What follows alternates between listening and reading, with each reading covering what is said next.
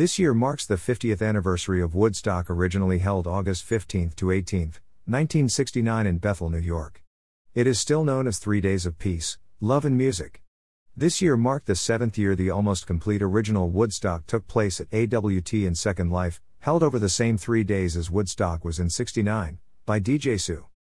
Like all things in Second Life, most are an immersive experience, and this is no exception. All in an attempt to capture the feel of really being at the original Woodstock, complete with the stage and towers. The list of bands are in the order which they originally appeared, the grounds covered in tents, sleeping bags, campers and porta potties with increasing mud and trash over the 3 days. The weather changes to simulate the same weather as it happened at the original Woodstock.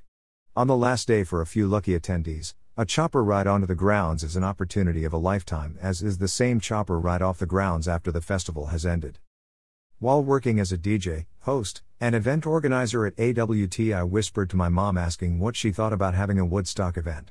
I had no doubt she would go for the idea, as she considers herself and is known as a hippie at AWT who has a huge passion for the music of the time.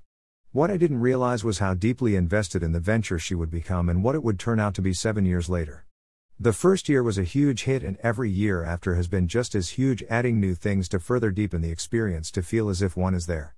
As a disabled person, confined to a wheelchair, a huge field with a ton of people in bad weather and mud would be a physical impossibility, so having such a virtual event allows me a normal experience that doesn't cause me any physical harm. I am way too young to have ever wanted to go to Woodstock, but such a virtual event allows me and anyone else to travel back in history and have a similar experience of the time. As typical with any mother and daughter, stories are shared, and the adventures of my mom Sue's life as a vampire in person were no exception. Sharing announcements, personal details and facts about Woodstock is part of what makes this event a full and amazing experience. A love for that time and the music grew within me from having mom share these with me. Another great gift Second Life has given me is such experiences unlike what I have experienced in the real world.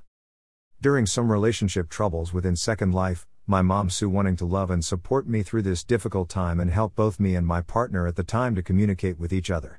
For several weeks we would meet at her house and sit around a hookah while she did music that fit the time and both our love for the 60s, and though the relationship eventually would end for the better, I learned a lot during my time in the loft that helped me become the person I am today.